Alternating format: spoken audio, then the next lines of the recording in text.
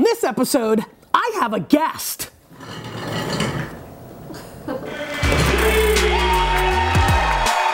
You ask questions, and I answer them. This is the Ask Gary V Show.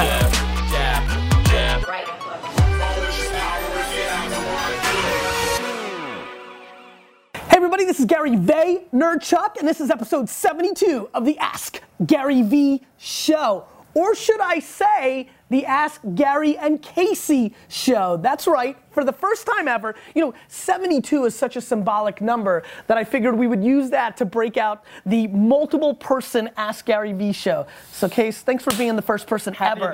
Happy to be here. Ready for some questions. Why don't you tell the Vayner Nation a little bit, let's call it a 72-second version of who you are for the few that don't know, and then we'll just get right into the questions. Okay, who I am for those who don't know. I live in New York City. I work in New York City. This is one of my offices, one of my companies. I'm mostly known as a filmmaker. I love making movies on the internet, but I also do a lot of advertising work for companies like J. Crew and Nike and Mercedes-Benz, and I also work with other companies like the New York Times, making films for them. How was that? Was that good? I'm a father of two. I like to skateboard. Yeah, that's. I mean, the bottom line is, let's put it this way. D-Rock is so excited right now that I can barely deal with the tension in the room. Just try to hold the camera still. And so, please go down the rabbit hole that is Casey. He's an incredible storyteller. And for me, a lot of you know that I love talking about market in the year that you actually live in. This is a filmmaker, storyteller in the year that we actually live in, while a lot of his contemporaries and people of his talent have not recognized the world we actually live in. You've been one of the few that has, in my opinion, and for whatever that's worth. So that's how I see it. I'll take it, Gary. Cool. Let's get into the show. Joe asks, what advice would you give a high school senior in America trying to decide whether to go to college, and if so, which one? Joe, I'm going to let Casey answer this first, just because I think it'd be fun to have you start off the show. Yeah, no, I've got a strong feeling about further education, which is that I think in life you should only be doing two things ever. And one is like discovering what your passion is, and then two is realizing it. So Joe, if you know what you want to do, and you are convicted that's where you want to be in life, and that trajectory does not necessitate a college education, then skip it. Chances are you don't know what you want to do, otherwise you wouldn't be asking us this question. And if you don't know what you want to do, your responsibility is to figure that out. And college is one of the best places, one of the best atmospheres, environments you can be in to figure out what your calling is in life, to figure out what your passion is, what your purpose is. Joe, I'm going to jump in here as the cars are racing outside and say this. I agree with a ton of what Casey said. I'll also add that if you're taking $200,000 in debt to find your passion, that might be a practical kind of, by the way, debt that you can't even declare bankruptcy against, which I'm suffocated by the game, the AKA racket that is student loans. Yeah. And today, in today's environment, things that you and I didn't have, there are other places where young people congregate and pound into each other, and the serendipity of finding those mentors or contemporaries that allow people to discover. So look, I think one thing for sure, it's fun. Entrepreneurial, I look at you as an entrepreneurial artist, but I look at you way more artistic than me. So call it entrepreneur, artist. Boy, there's a lot of rationale in a 2015 world where college is not the right answer. And I think, what's really been unique to me, Joe, is I'm gonna give you a weird answer. I actually find that there's an enormous amount of kids, and I'm spending a lot of time on this topic since I was a shit student and have made something of myself, that a lot of kids are still just going to college, just making that decision on not wanting to disappoint their parents. And that to me is maybe the most fascinating thing going on, is that father of a 5 and a 2-year-old living on the Upper East Side with elite private schools where I'm paying college tuition for kindergarten already.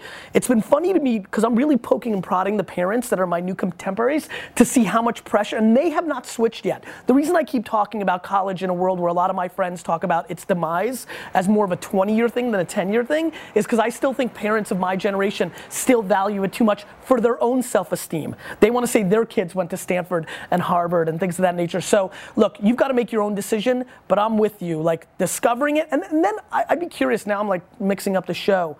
What do you think about this based on your answer? Because your answer is my answer, and there's one other part that I'm trying to figure out. I'm a big fan of practicality. I think you and I got lucky that not only were we able to figure out our passion, but we actually had some level of talent within it. There's a lot of people, a la the people that go and try out for American Idol or the wannabe NBA players. What's your point of view on Joe figuring out his passion is to paint, but he sucks shit at it? Well, I think that anyone's life, your world always shrinks and expands in proportion to your willingness to take risk or try new things. And that's why I think that an academic environment is a great place for trying new things and experimenting with new things. So if your passion is painting and you're a terrible painter, then maybe being in an environment like college will open your eyes to something like graphic design, which doesn't involve a paintbrush. But you can make a great living at it, and you're realizing an artistic passion that is certainly in line with painting. Do you think that then one needs to be challenged to make sure they go into the funnel of college to recognize they're not there to check those boxes? Because the way you play the game actually has as much to do with the game, right? If you hack college in the way that you're talking about it, now you're starting to think about, course selection. You're talking about the kind of group of friends that you're spending time with. Yeah, well, I think college can be a total waste of time and money. If not approached carefully.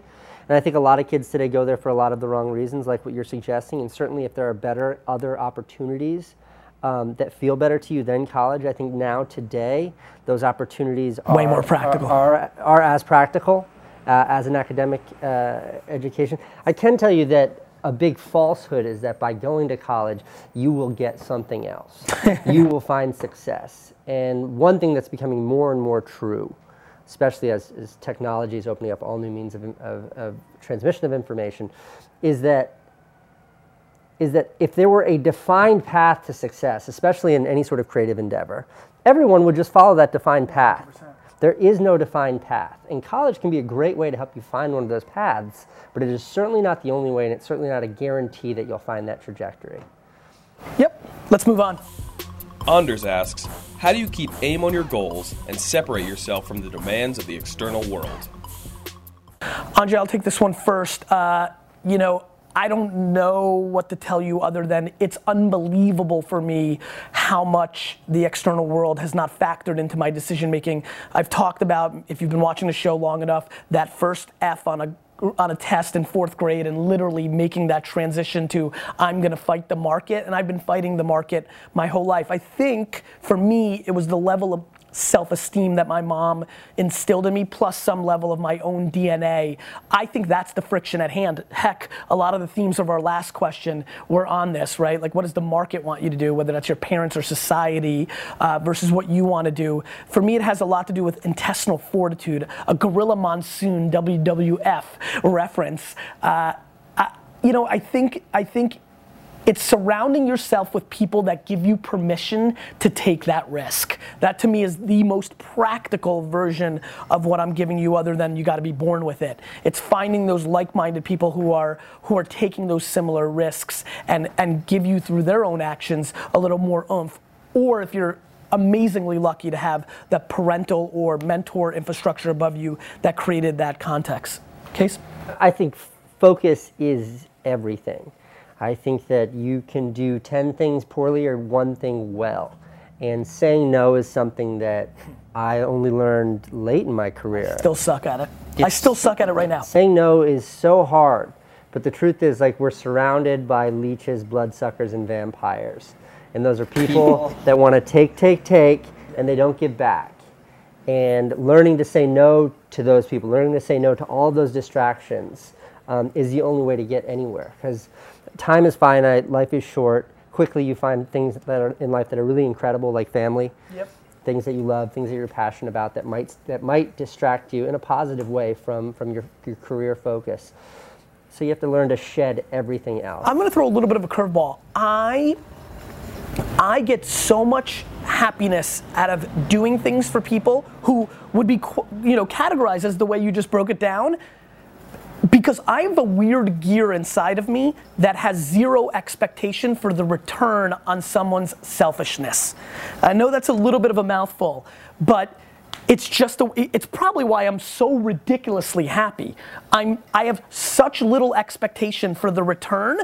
It makes me happy to do the give. I sit in front of you knowing I will accomplish less in my career and amass less wealth and a lot of other things, less time with my family, which is my number one, because I get so much happiness out of some of those actions. So I would tell you, if you're in a rare group like myself, make sure you recognize, in a world where people tell you that you're a sucker for doing it or things of that nature, you still got to make yourself happy. But I will tell you, I'm way happier than I was 5 years ago because I have grown in my no meter moving a ton. It hasn't gone to zero.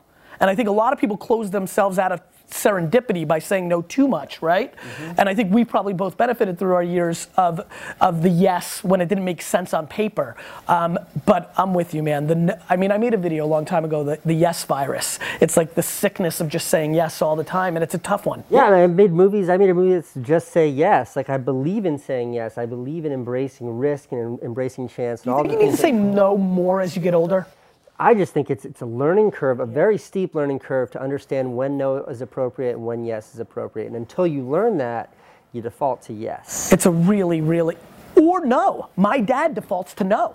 I think you and I, we have some similarities that makes, I think there's a lot of people there that default to no. I think there's a lot of people that default. My dad's opening words are, hey dad, no. I can't, I was gonna say, how was your day? No is not a proper, I know a lot of people that default into no. I think we happen to be surrounded by a lot of people that default into yes. Yeah, lucky yes. But I think, you know what? Actually, quick little side question of the day. Give me, are you a default yes or no person? I'm just curious for my own kind of polling. India, move it along. CJ asks, how has having a family changed your long-term view of work? And what does retirement mean to you? CJ asked a good question. I'll let you go because I know you're a new father of a second. Yeah, so what does family have to do with work? I think family is the ultimate cheat. And what I mean by that is I had a kid when I was 16. I've always had a family since I was an adult. My entire adult life I've had a family. And it gives you a reason to do all of this work. And that downtrodden feeling you can have, which is why am I doing this? Why am I working another night till 3 a.m? When you have family, for me, it gives me my purpose. My reason for doing everything I do is my family. Part 2, retirement. Retirement's my biggest fear. Retirement is what people do when they wait to die. My grandmother was a tap dancer, and she had a tap dance school, and she taught tap every day of her life, and she taught tap on a Friday, and she died on a Monday when she was 92. That's my fantasy. I want to work until the last minute. I want to be working in my hospital bed as I'm dying. So that's how I feel about retirement. I'll start with retirement. I'm in the complete same camp. That is my nightmare. I want to die on the Monday that I'm working. I didn't need those 2 days in between. I'm with you. I think, look, I will say this. There's one weird retirement fantasy I have, which is to be an old man sitting at the racetrack, having some nickname like One-Eyed Gary, and betting on the ponies. I do like the notion of the ponies as an old man. So there's a little bit of that. The family work-life balance, whole thing, I think is completely counterpunching, meaning I hate giving an answer to this because I think it really is predicated on your partner and then the evolution of your kids.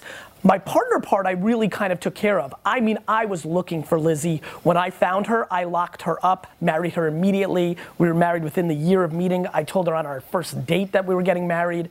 I knew that she was independent enough and I intuitively felt that she could handle the insanity that is me. It's crazy. I feel like we're still dating because, I travel so much and I'm busy, but it's just over communication. When I see a little strain, I'll cancel a trip. I won't say yes. I try to hack.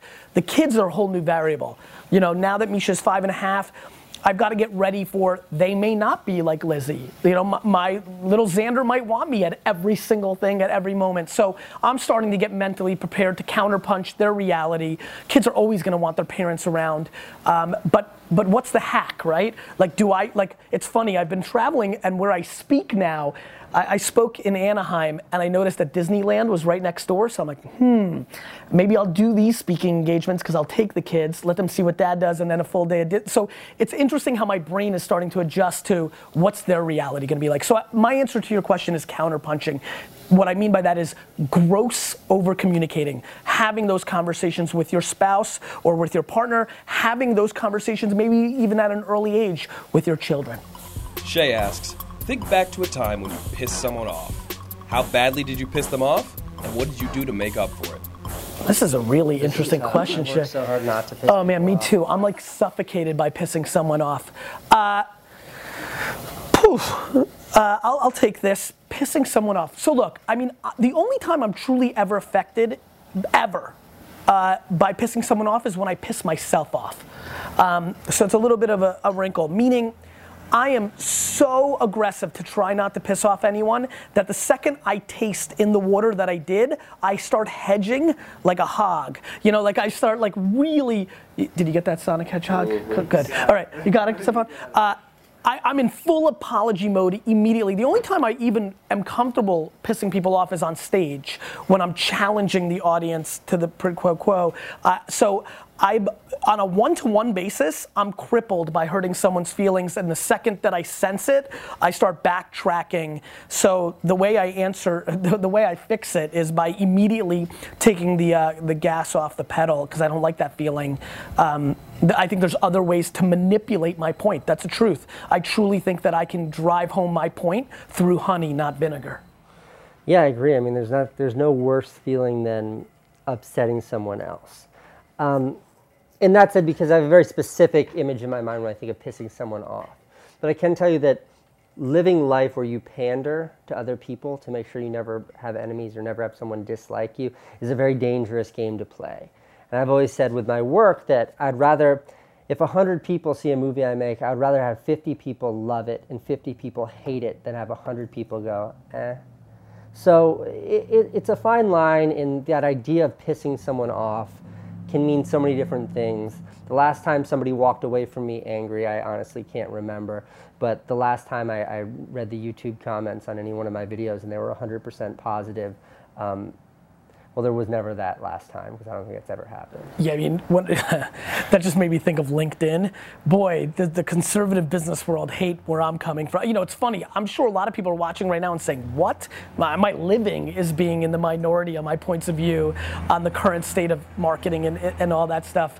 But I'm with you. Like on a one-to-one basis, never. As little as possible. To the masses, no problem. And I think that's an interesting insight. Yeah, I think so. Because as a human being, the ambition is never to piss someone else off or leave someone else upset. But as far as a belief system, the belief system has to be uniquely yours, even if that's a divisive. I will also say I'm in the sport sense, like in competition, I'm very interested in pissing people off. I'm you know, it matters to me a lot. Like nothing excites me more than if I know somebody's upset because I did something positive for my team versus theirs. It's extremely interesting to me to piss people off during the heat of battle because I want to get them emotional and off their game. Yeah. Yeah, all right, let's move on. Hams asks, if you could have a bionic body part, which body part would it be and what powers would it have? The truth is I do have a bionic body part. My right leg, from the knee to the hip and then the hip all the way in, is made out of titanium. I didn't know that. Yeah, most people don't. And the superpower that it gives me, I think I can make this, but when I was in the hospital with my leg broken in like literally 27 places and they were hammering it back together made out of metal, the doctor said to me, you know, you'll never run again. You'll be able to like catch up with a taxi cab, but you will never run again. And I was 26 years old, and that is a tough thing for a 26-year-old to hear, especially someone as physical as I am. So the superpower that it gave me was prior to getting my bionic limb, I wasn't much of an athlete or a runner. But since getting my metal leg, I've run 22 marathons and 4 Ironman triathlons and countless other races. And I'm a much fitter, faster person since getting my bionic leg. So I do have a bionic limb and I do have a superpower. I also have a bionic limb that, no, I don't. I really wanted one though. I'm pissed. I was excited to hear what you were going to go with. You know what? I would go with ears. I'm not joking. I'm very intrigued by the notion of like, I love picking up senses, right? And for some reason, so one of the things that I think I do extremely well is that I really enjoy being able to do, and I'd love to do more of, which is why I'm going with ears, is I am often at a dinner table or at a conference having a conversation fully in it and capable of listening to the 2 or 3 other side conversations. As a matter of fact, often when I talk to a small group of 40 or 50 people, I will use side whispering of what I just said to incorporate into my talk and then look at the person and they're always freaked out because I was so focused on going here, but I heard them. And so I think people don't listen enough. That's a big thesis of mine. It's my overall social media thesis. And so I'm gonna go with ears. I'm just picturing Gary with gigantic like metal ears. Turn and respond to people. Case, one of the things we do on this show, I didn't tell you, but I'm sure you're busy doing your thing, is we get to ask a question of the day of the Vayner Nation. I know you're not prepped, and so that makes it even more fun for me, but I'm just trying to talk a little longer to give you a couple seconds. You get to ask them any question you like. We're gonna end this show with you asking the Vayner Nation. Vayner Nation, please, our first ever guest, so get in, lurkers, it's a good time to come out. Please ask your question of the day. I have like a 2-part question. If it's already been asked, forgive me, but it's something I'm always curious about. But what is your greatest fear and why? Is that too generic? That's a good question. No, that's good. I've never asked that. Yeah, great. And so we're excited. Thank you, my friend. This was great. This was a lot of fun. I hope I get invited back. We'll see. I don't know what the rule is on two. Casey back. That's a good point. I'll do that for 144, right? Yeah, I could. I like the doubling up. What about 720? I don't think we're gonna go that long. I'm leaving that for them to say, please do it that long. That's me like fishing for compliments. You keep asking questions, we'll keep answering them. I'm such a perv. The question was, went to such a dark place. Go ahead, Casey. If you have a bionic body part, and the truth is I do have a bionic body part.